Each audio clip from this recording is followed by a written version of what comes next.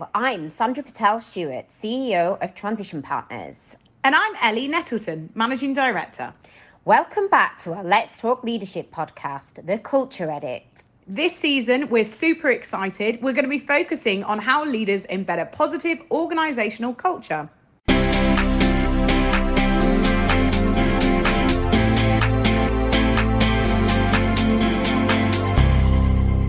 So we are very lucky here to have some amazing speakers for you tonight.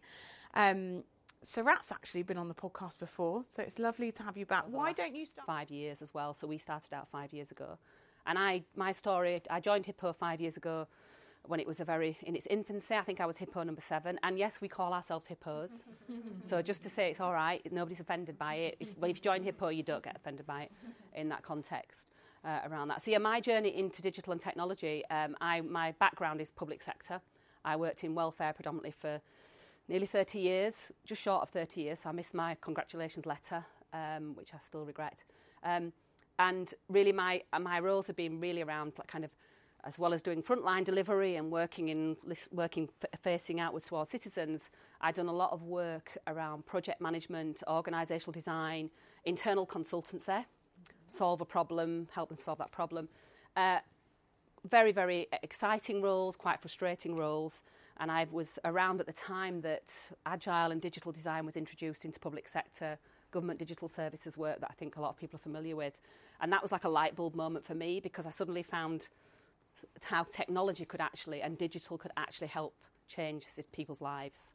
You know, and if you see the way that's transformed citizens' experiences, often for us going through very vulnerable experiences in their lives, I think has been for me, it was just a light bulb moment, really. Here's the thing, I can actually make a difference and actually impact somebody at the end. And obviously then, you know, that opened up an opportunity for me to actually then leave the public sector and join the consultancy as well. So it was a career-changing moment for me around that. So that's my story into tech, really. Love that. Great. Sat. So I feel a little bit like the imposter in terms of my journey into tech. So interesting about Sarat's story about university. I was telling one today about somebody at work who's on an accountancy course and how challenging they're finding that because of the lack of personality they saw in that. And when I went to university, I'd just done my A-levels in a very quick fashion a year just so I could leave to go to university, and one of the A-levels I got an A in was accountancy. I went and did an accountancy degree, and I basically knew very quickly it wasn't for me. So in the end of the first year I pretty much spoiled my exam results and got a 0, but somehow in the summer I managed to convince the University of Sheffield Hallam to actually not only readmit me but readmit me into the second year of the HND. I don't know how I did it. And I guess that was the early stages of me recognising that probably a career somewhere leaning towards people and sales was where I was going. Anyway, I did a business management degree, had some debt, got into recruitment, spent a lot of time in technology recruitment, worked for a few companies for about 7 or 8 years, started my own business in technology recruitment in Leeds, ran that for 11 years.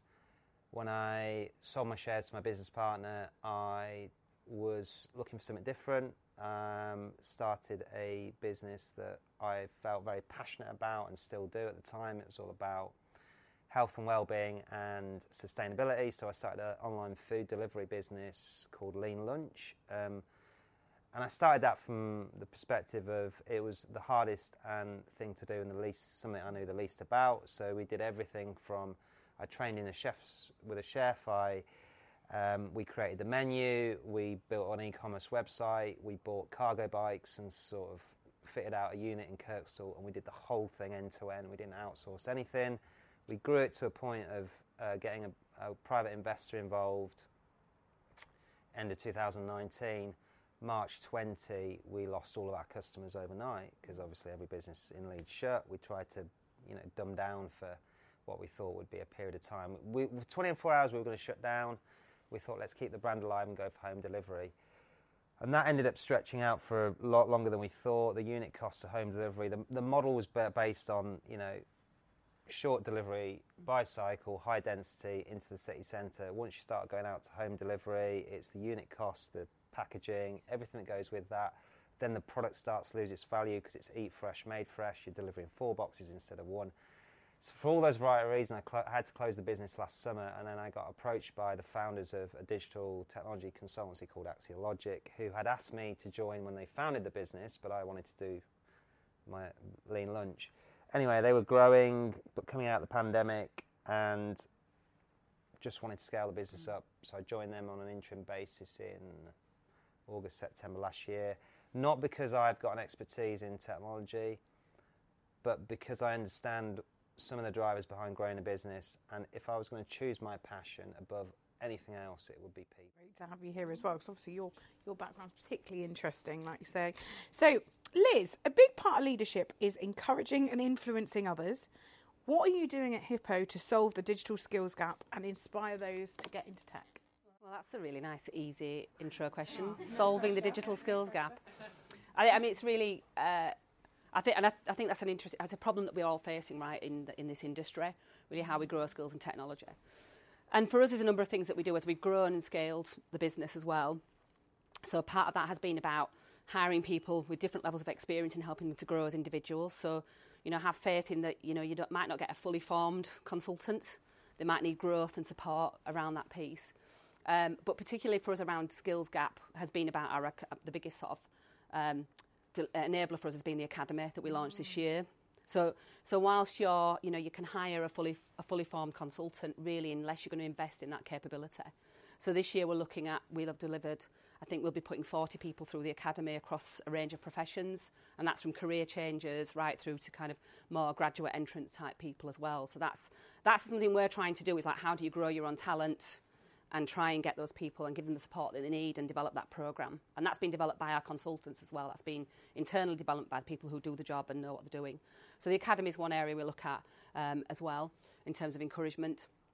Obviously, it's so competitive at the moment, and for us, it is about just trying to kind of provide an offer for people in the company where they can grow and take opportunities as well around that piece. In that area. So I mean, for us, it's the challenge here is it's a problem we should collectively need to solve, I think, as an organisation. I know we'll probably come on to that a bit later on, but as ever, I think you can bring people in with a level of talent and capability. You can help them to grow, but equally you've got to give them something tangible to stay around. You've got to make it worthwhile them staying around, and the package you put together around that piece.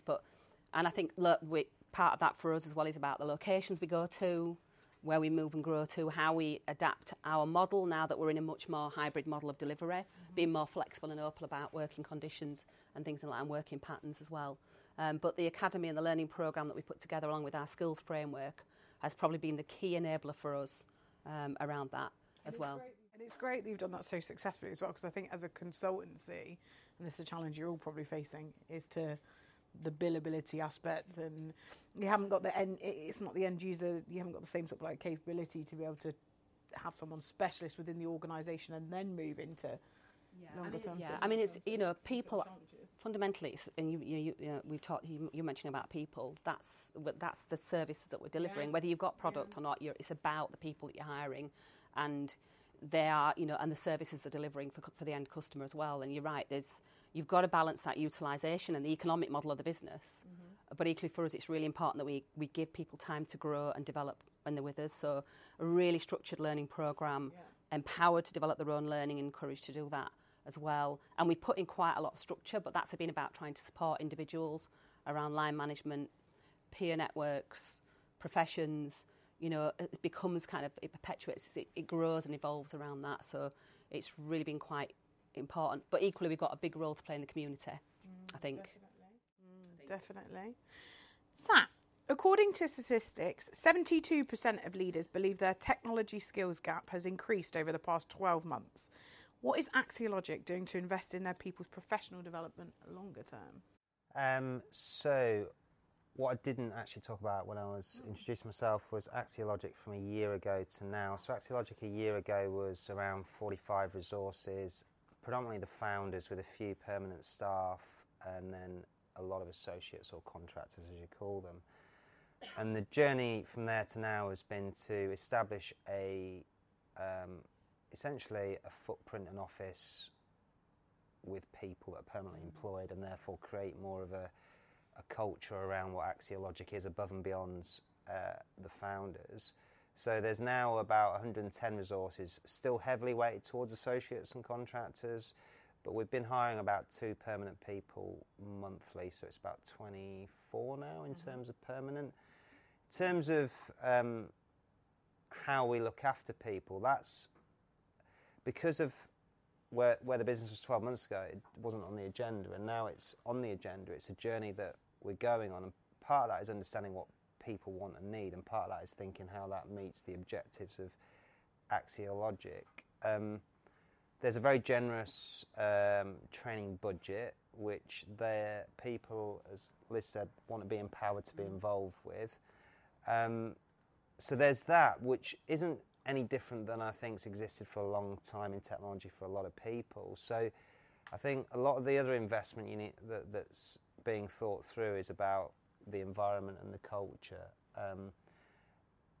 because the industry itself as well is, I think a lot of organisations in this sector, they look after their staff in terms of remuneration and benefits, and I think they provide a good place to work, and I think a lot of those needs are met. It's not difficult generally to find that now in the industry per se. So it's about thinking, what is it people want above and beyond that?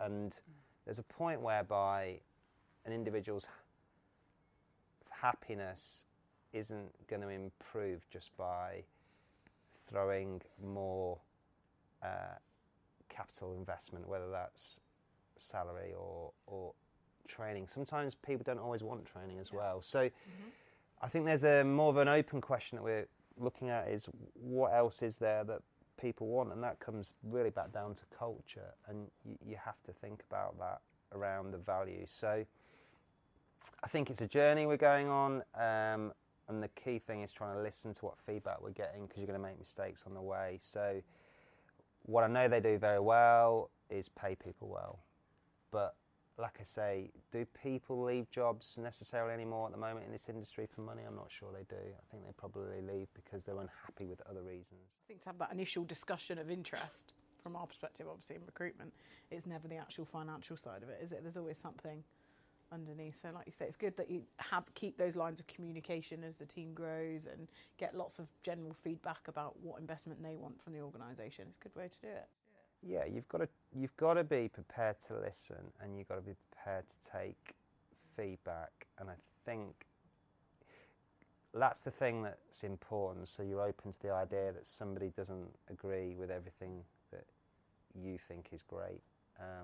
So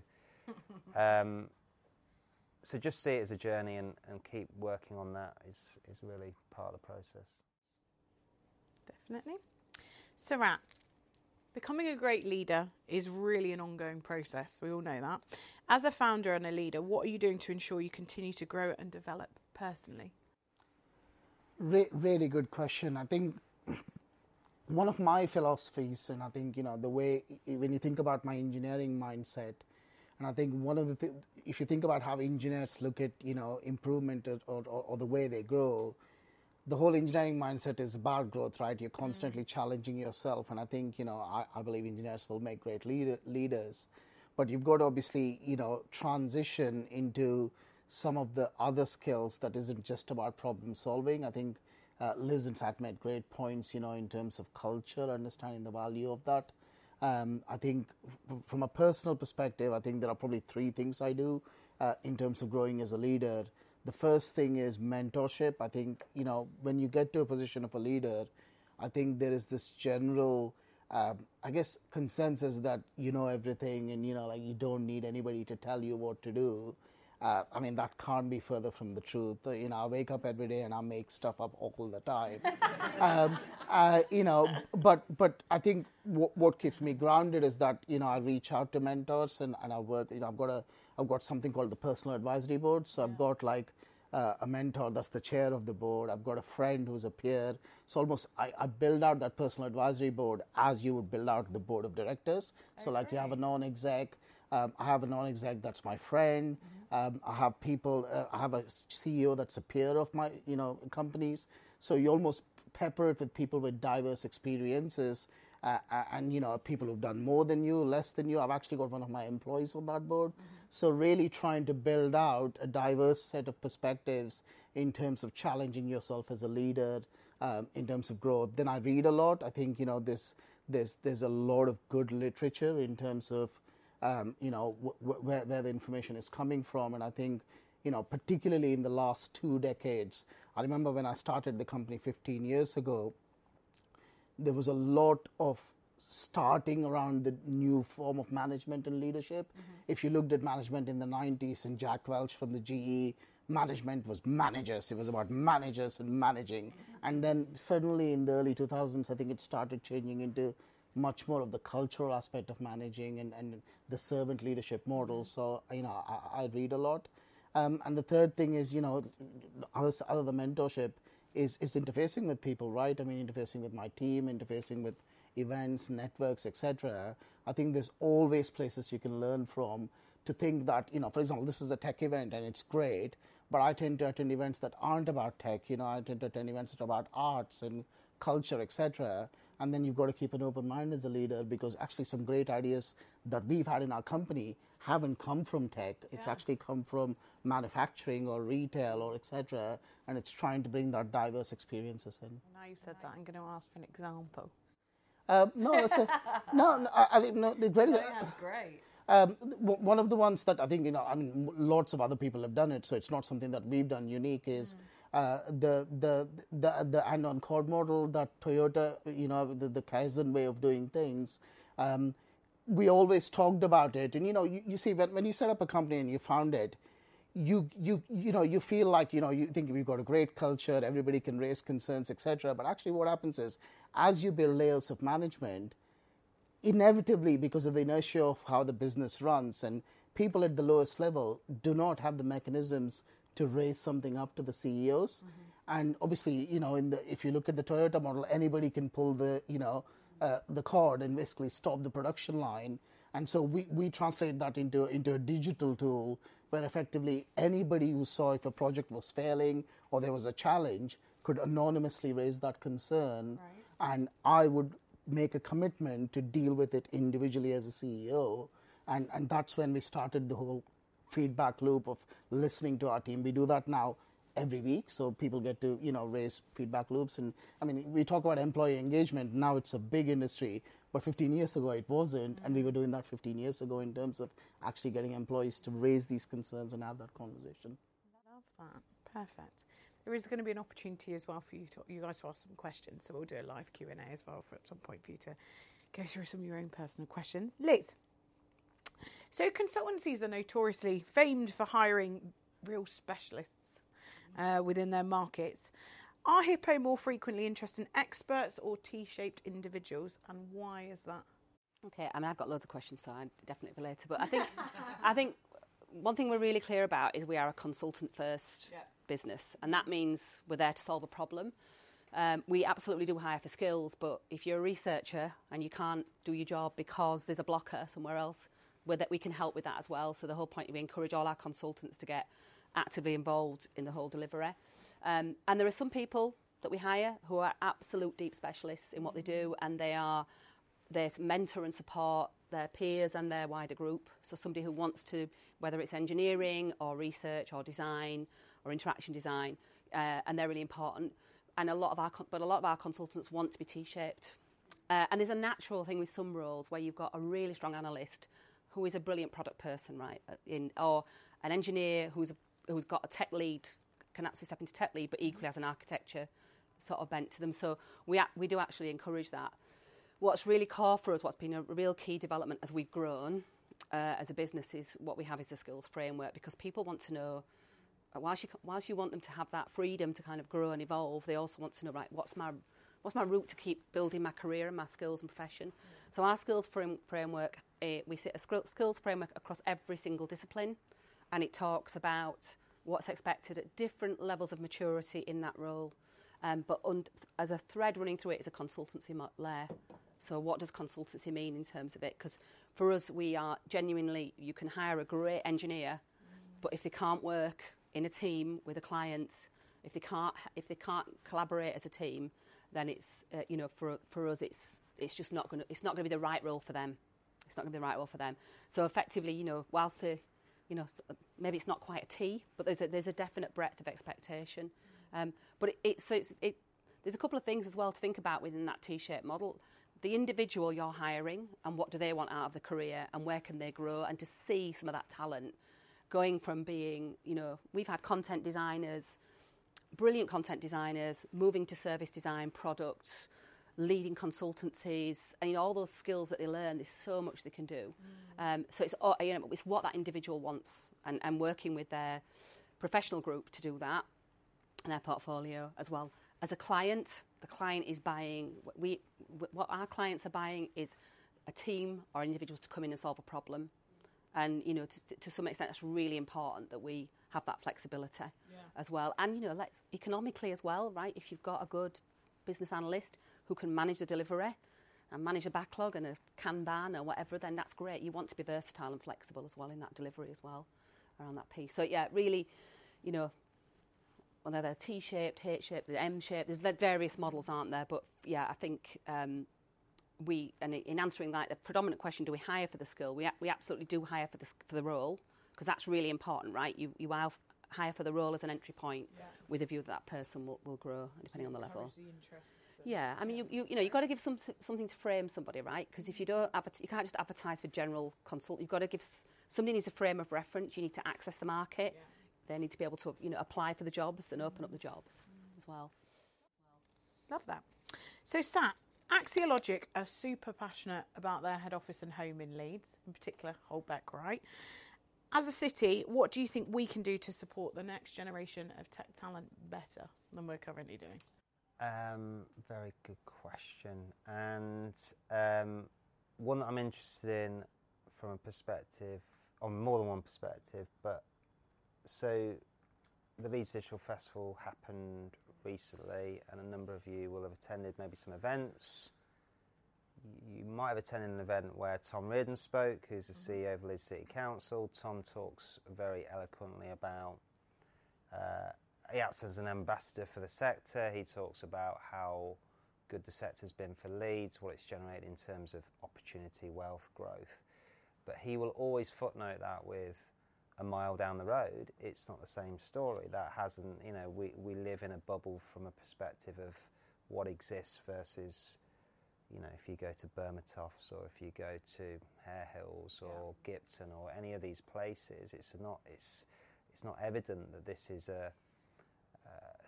they've benefited from the growth of the digital sector, which in my time, I've lived in Leeds 22 years, has been exponential, and it's survived downturns, recessions, and it probably will continue to do so regardless of the situation right now. So when you look at, so answering the question from a sector perspective, and I will come on to the Axiologik bit because that's slightly different in a way, just simply because of the work we do. But I think in terms of what the sector needs to think about, and this isn't going to be solved today or this year, but is about how do we include that part of society in the picture that exists, because it's getting harder, it's getting tougher, but right now there's a sector which could help. Don't ask me exactly how, I don't have that answer for it, but there's got to be a route. So what we tried to help with recently was to do some talks for people around the sector and breaking the myths of, for example, do you need to do a degree to get into technology? Now, bearing in mind the cost of a degree, I mean, I was at an event this morning for the Leeds Community Foundation, and the lady from Leeds Beckett there was talking about they've got 50% more cancellations of, they try and generate a lot of students locally. They're big on driving because it's cheaper to send if you're in one of these communities where you can't afford to send your son, daughter to a university away from Leeds, then Leeds Beckett is really encouraging it because you can live at home, reduce the cost, but you've still got to pay the fees.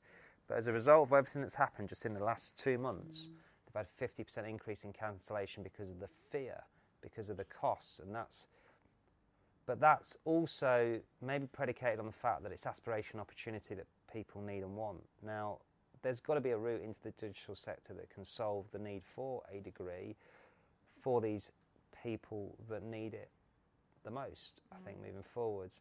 So there's that, and then there's, from an Axiologik perspective, the difficult part of that simply is the business itself in terms of what Liz was talking about, the services and products it commercially offers clients. It's classed as a leadership consultancy. It's about client-side delivery partner. So it's about placing people alongside the sort of strategic leadership, the decision-making teams, and quite often, so we're not in a build, we're not a BJSS where we build technology, so we grow big teams of building. In fact, very often they're the third party we're managing. We're looking at outcomes and deliverables. So it's not an easy entry point for somebody with no experience. So I think there's an aspiration in the next, say, 2, 3, 4 years to move towards a model where that can happen, but I still suspect it would need to be someone that's had some level of experience. There's some great organisations like Generation UK, amongst others, that are trying to encourage this. Some brilliant academies like Liz has talked about out there. There's definitely an intention, but it would be good if we could do more as an industry, and I think hopefully Axiologik will play a part in that. Good. Okay. Sarat, soft skills are just as important as technical skills. Which soft skills do you feel are paramount for individuals looking to succeed in the tech industry? Good question. Although in my experience, I take issue with the word soft skills. I think they're the hard skills, to be honest. And I think that is a big challenge for us. You know, I think Liz was talking greatly about an academy and, you know, how you build that out. And I think, you know, we've just started looking at that, bringing graduates in. And I think what universities are doing really well in some cases, you know, not overall, is preparing people for the technical skills, but the basic skills of, you know, we are a digital product studio, so a lot of what we do is design, build, etc. And actually where you find the problems that occur aren't in the code, aren't in the design, etc. And it's basic skills of negotiation, presentation, commerciality, you know, understanding basic business models. And I think, you know, Sat's made a great point about inclusion, right, in terms of sometimes I think we live in a bubble in tech, right? I mean, we were talking about, you know, cost of living crisis, etc. Most of my team probably won't feel it as much as everybody else. So, you know, it's those skills like empathy, for example, you know, etc. And particularly, you know, in that graduate, in that academy program. And I think when we started it, we made the kind of typical mistake, I think, of it's all about teaching them, you know, like Swift or Kotlin or rotating them around project management, etc. And they did that really well. And then they ended up on a client, and then it was really difficult for them because, you know, they knew how to do the work, but they didn't know how to communicate it, how to present it, how to negotiate, how to deal with problems, how to deal with peers, how to give feedback, etc. So I think, you know, one of the things that I think, you know, there's a lot of thinking and thought process from organizations now is actually a lot of that training and a lot of the support you need to provide are on the soft skills or the hard skills side of things. So for me, the top three in my experience looking at graduates that are coming out of the industry is definitely customer focus. I think a lot of the graduates that come in my business think they work for Hedgehog Lab, not for our customers. And I think it's just actually understanding that customer focus. You know, working in teams. I think, again, it sounds so obvious because a large part of university is working in teams, but you don't have to deal with the dynamics of, you know, potentially, you know, your job being on the line or a performance target being met, etc. So I think working in teams and high-performing teams is one of my real passions in terms of what we tend to do both in the business and with customers. And like I said, you know, the final one is just communication and presentation skills. We take it for granted, and I've been doing this for, you know, 20 years. We take it for granted, but I think, you know, the universities are not equipping people with those skills to really go into the real world of business and try and engage with real world customers, real world products, real world teams. Definitely love that. Liz, I always think we learn a lot from people we've worked with, positively and negatively in the past. But can you tell us about a prior manager or leader that you worked with that left a specifically positive imprint on you and what you learned? Yeah, I think, I was, this is always one I reflect on because I think about, I've worked with some amazing people. I've been very fortunate in my career to work with some I've had some negative impressions left on me, but you learn from those as well. I think for me, one of the key moments for me was working for, and actually it links to what we were saying earlier about that move from management to leadership. So this is back in the 90s. Yeah. When I had no idea what management or leadership was. I was just entering into my early 20s. Was like, have I got a career or am I in a job? Do I actually want to do something? Because I'd entered, I didn't understand kind of where I wanted to be. I'd not been to university and things like that. And I had she was the manager of the team, but actually she was empowering. Again, I didn't even know what empowerment was then. I don't think we even talked about it in those days. But I'd worked with a very command and control structure.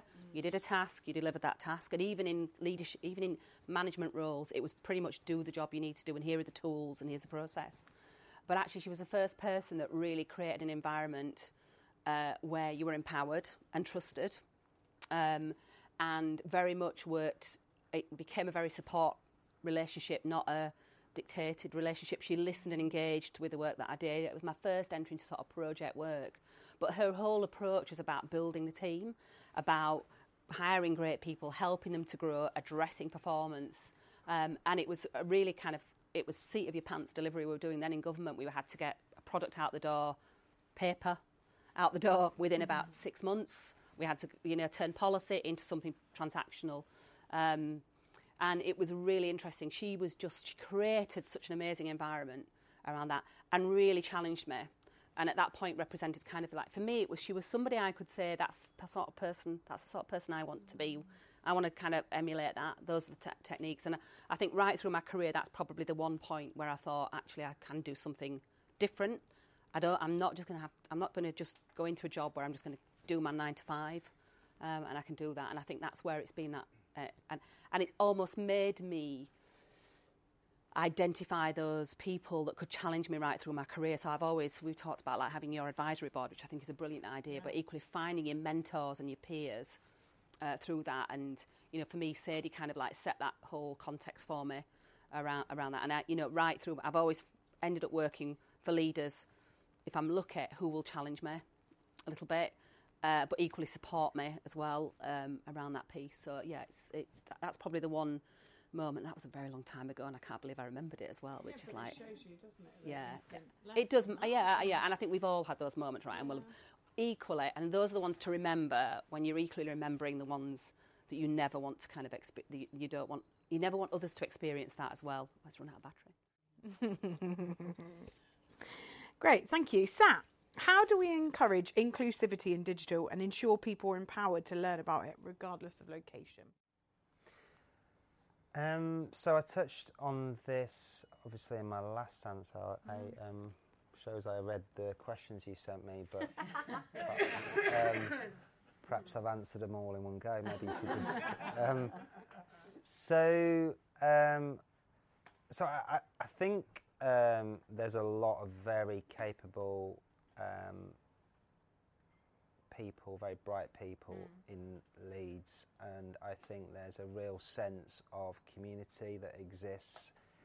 And I think leadership, if you're going to, this is about leadership, this podcast, and I think to some extent leadership is important. I think we need to start thinking about values around that and what is it we want to see. So for me, I think society is an individual should reflect society and what do you want society to be? What do you want your company to be? What do you want that to be like? And I think if you think about that and think about values, it's hard to get away from a lot of the things that are missing at a very macro level right now, which is kindness and compassion and empathy, and actually realising if we had those values at the heart of a lot of what we do as individuals, as citizens, as employees, leaders, politicians, doesn't matter who we are, if that was our proposition, our values, then I think we'd build a better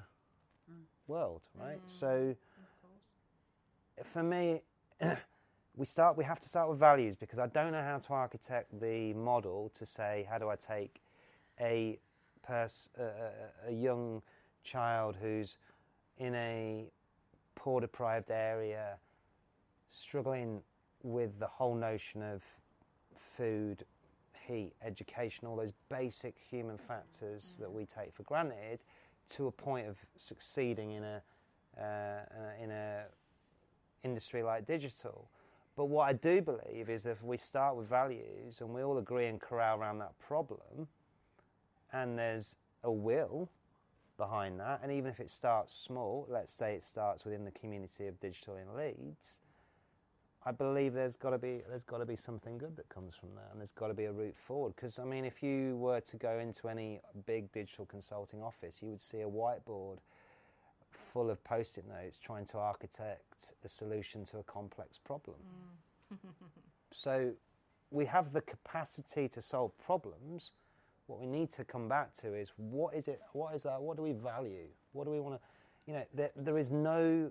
It's clearly not going to be solved from above us. So it's incumbent on us to think about what we can do to help towards solving that. I'd like to say we've got a good local community for that, but there's just so much that needs doing, and that's just the start. I think one of the things, and this is very evident right now, and it was mentioned at the event this morning, and this is very natural, is fear.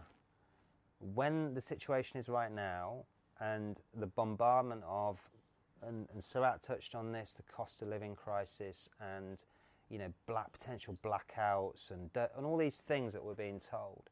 Our human nature is fear, but the reality of the position is the cost of living crisis is not going to really even nibble the edges of most people in the middle classes of digital, sector. So that's just the honest truth. Yeah, you might have to cut back on certain things in your lives, but you are not going to face the issues that other people. Yeah. So if we stop fearing what might happen and start stepping up, so it happens, because they were talking about the reduction in philanthropy that happens now. They were talking about the reduction of funds that go into, because we have this fear, and I think we need to step away from fear and step into, what can we do? What is it we can do? And it's a values and wills thing, because I honestly believe most people care, really, and I think they just need a route, and I think there's an abundance of capability. It's obvious that Leeds has that, and Leeds is built on that as well. I mean, it's built its history on being a society built on that and helping. So I certainly am not anywhere near qualified enough to come up with a solution, but I'm happy to help bang the drum about some of the reasons why we should do it. And we saw it, didn't we, during COVID and pandemic, about how all the funds stopped on sort of apprenticeships, graduate hiring. Everyone panicked, didn't they? Even us as consultancies, that was a big part of it, wasn't it? We couldn't hire at that level because we needed your A team, your strongest people, biggest billers moving forward. And I think it's tough, isn't it, to not do that again in the current panic that we're all currently in, but to ensure that the businesses are still providing opportunity is so important. So hopefully we can all still try and bang the drum for that as well, as part of the digital and tech community in Leeds.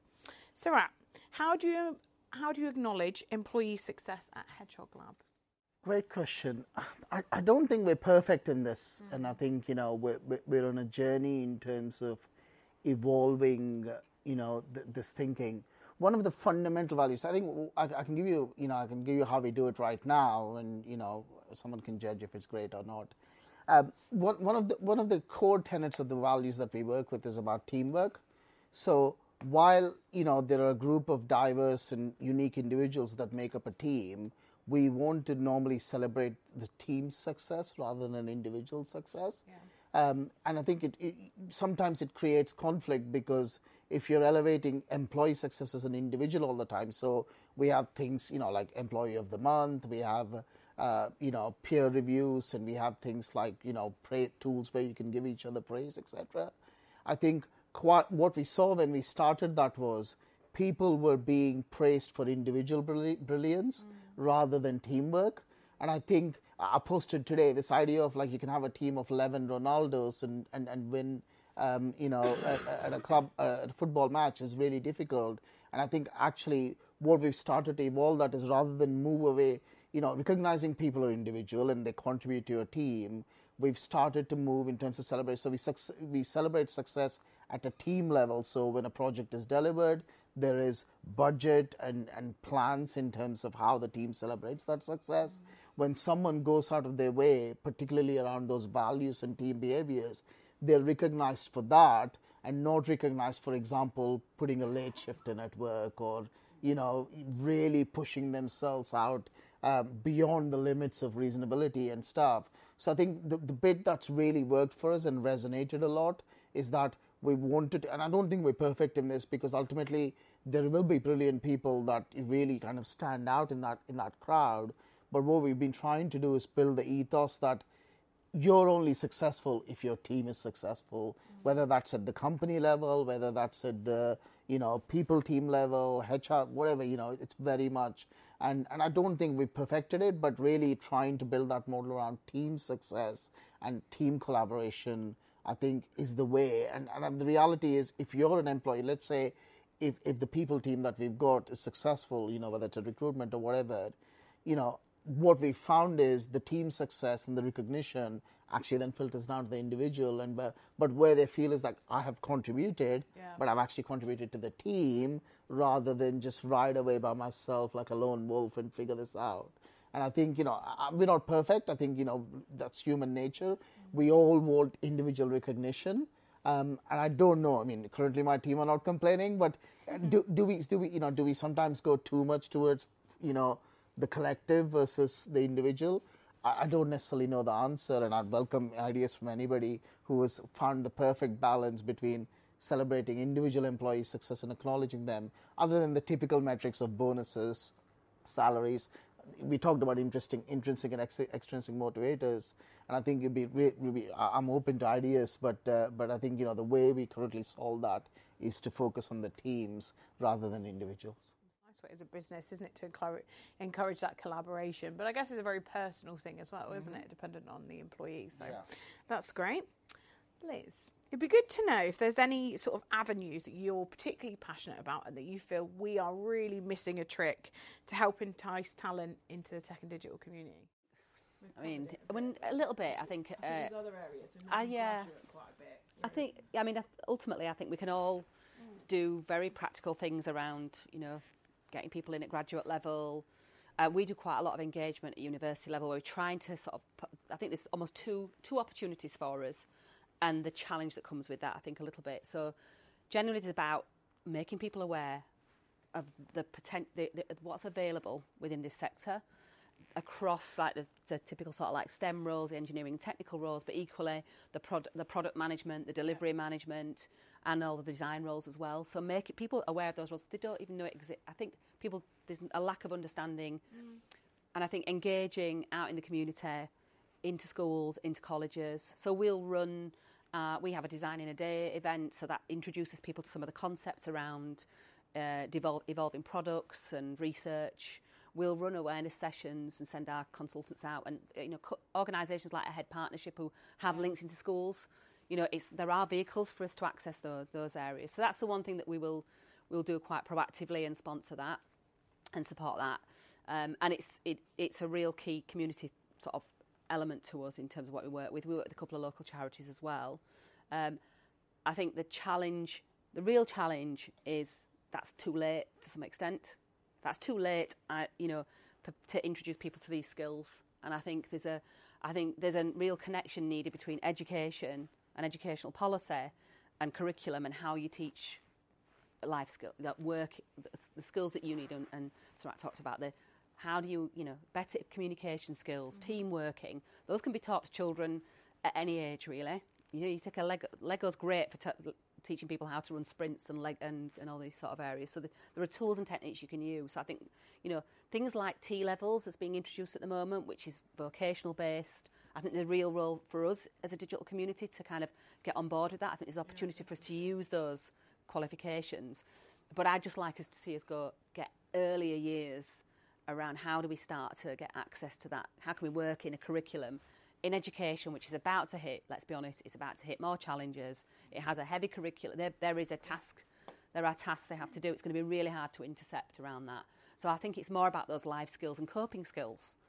I think that we can teach as well. So it's a key part, I think, of our added value and why one of the reasons the community work that we do,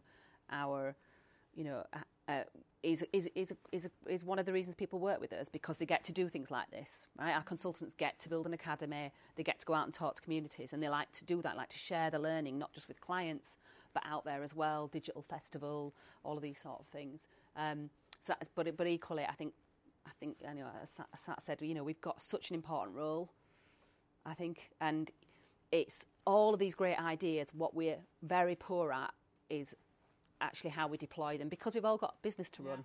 Yeah. So it's finding those vehicles, I think, and sometimes you've just got to. You can't change educational policy because the minister changes more than anything else. Sorry, that's my political joke gone. But equally, you can do, to some extent, you've just got to find an opportunity to go in and work with those certain areas in the community and engage with them, I think, in that investment. I guess this is probably a bit of a question for all of you. It's a bit about engaging in later years as well, about getting people into technology. Obviously, as someone who's extremely passionate about women in tech, and women on average change careers sort of up to 7 times throughout their life. So looking at different avenues, the potential. I mean, particularly your latest academy. I know you've done prior ones. It's delivery management, right? Whereas our initial academy was it was our first academy, which was across all the range of professions, non-technical. Yeah. We used the code. I'm going to say the wrong. We sponsor one of the code clubs to bring our engineers in, and I knew I'd forget the name of it because it's not North Coders, it's the other one. Oh. All right. No, it's not. It's all right. Let's not go there. Yes. Anyway, sorry, I'm going to be in trouble with our CTO for not knowing the answer to that one, and I've now lost my thread. So that was career changes. That was people.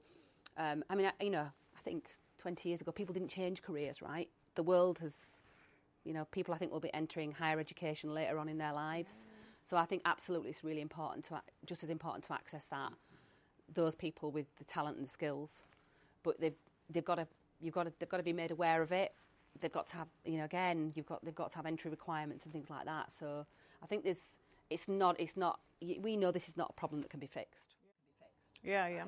It's vocalising the opportunities, isn't it? And I also think, like you said, we mentioned so many times, didn't we, about how we're fortunate to work in technology and the salaries and benefits and bonuses are part of the industry that we work in. It's also about shouting about those opportunities as well, isn't it? Like the financial, that you can progress so quickly, and obviously we get to see it day in, day out, don't we? But people giving it that level of exposure. Yeah, it's really important.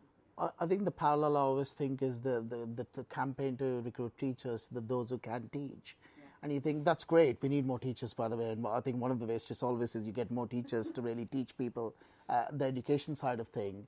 But similarly, I think it was in Leeds, actually, I was walking out a while ago, and I think, was it an organisation called TPP? They said 40K graduates, 40K. No experience. Yeah.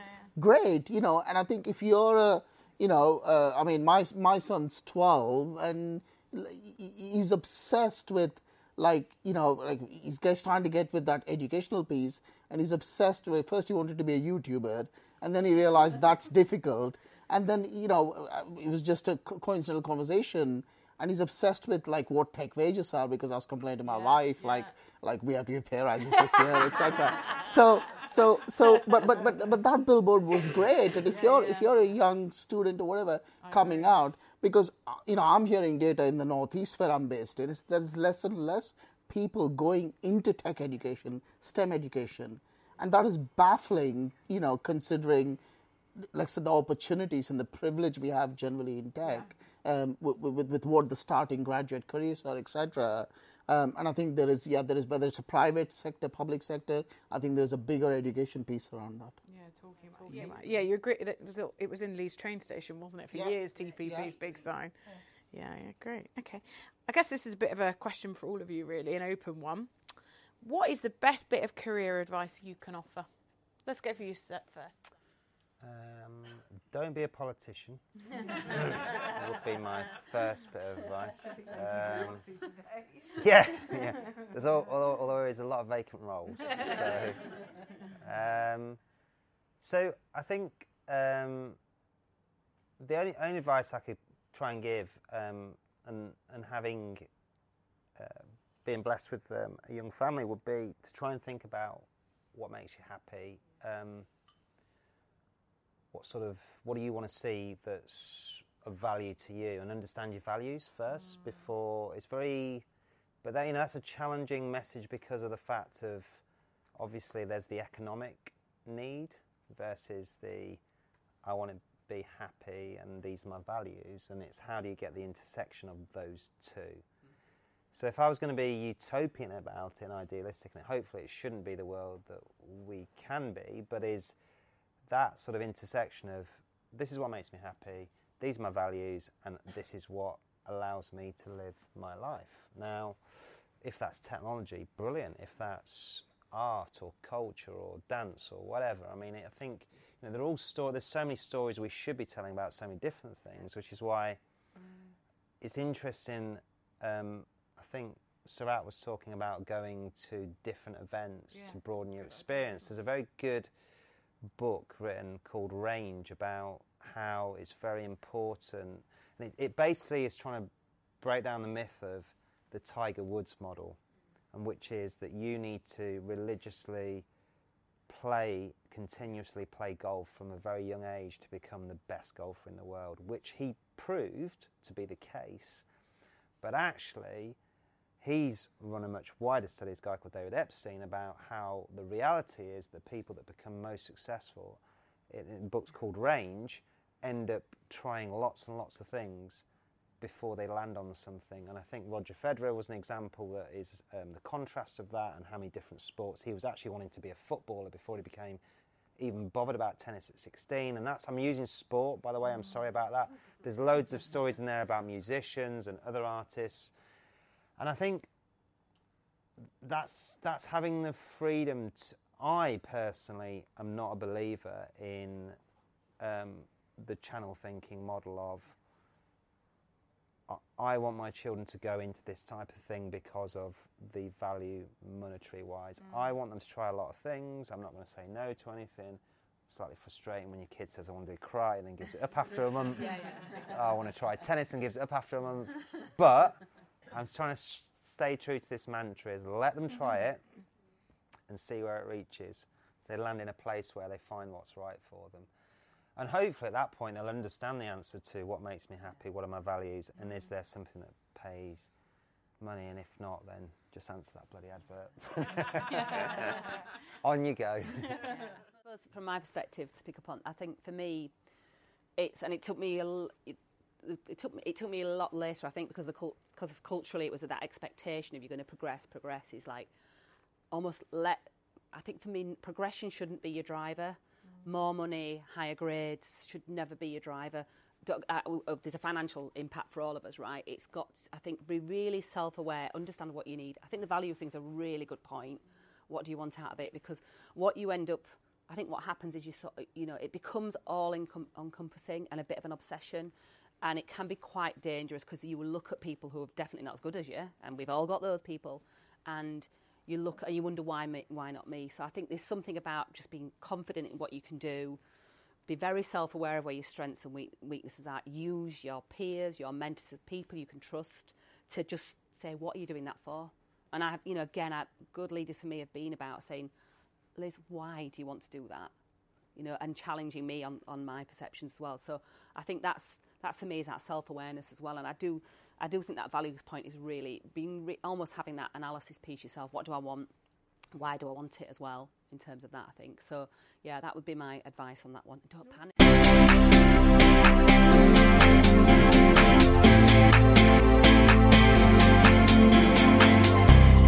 Thanks everyone for listening to our Let's Talk Leadership podcast, The Culture Edit.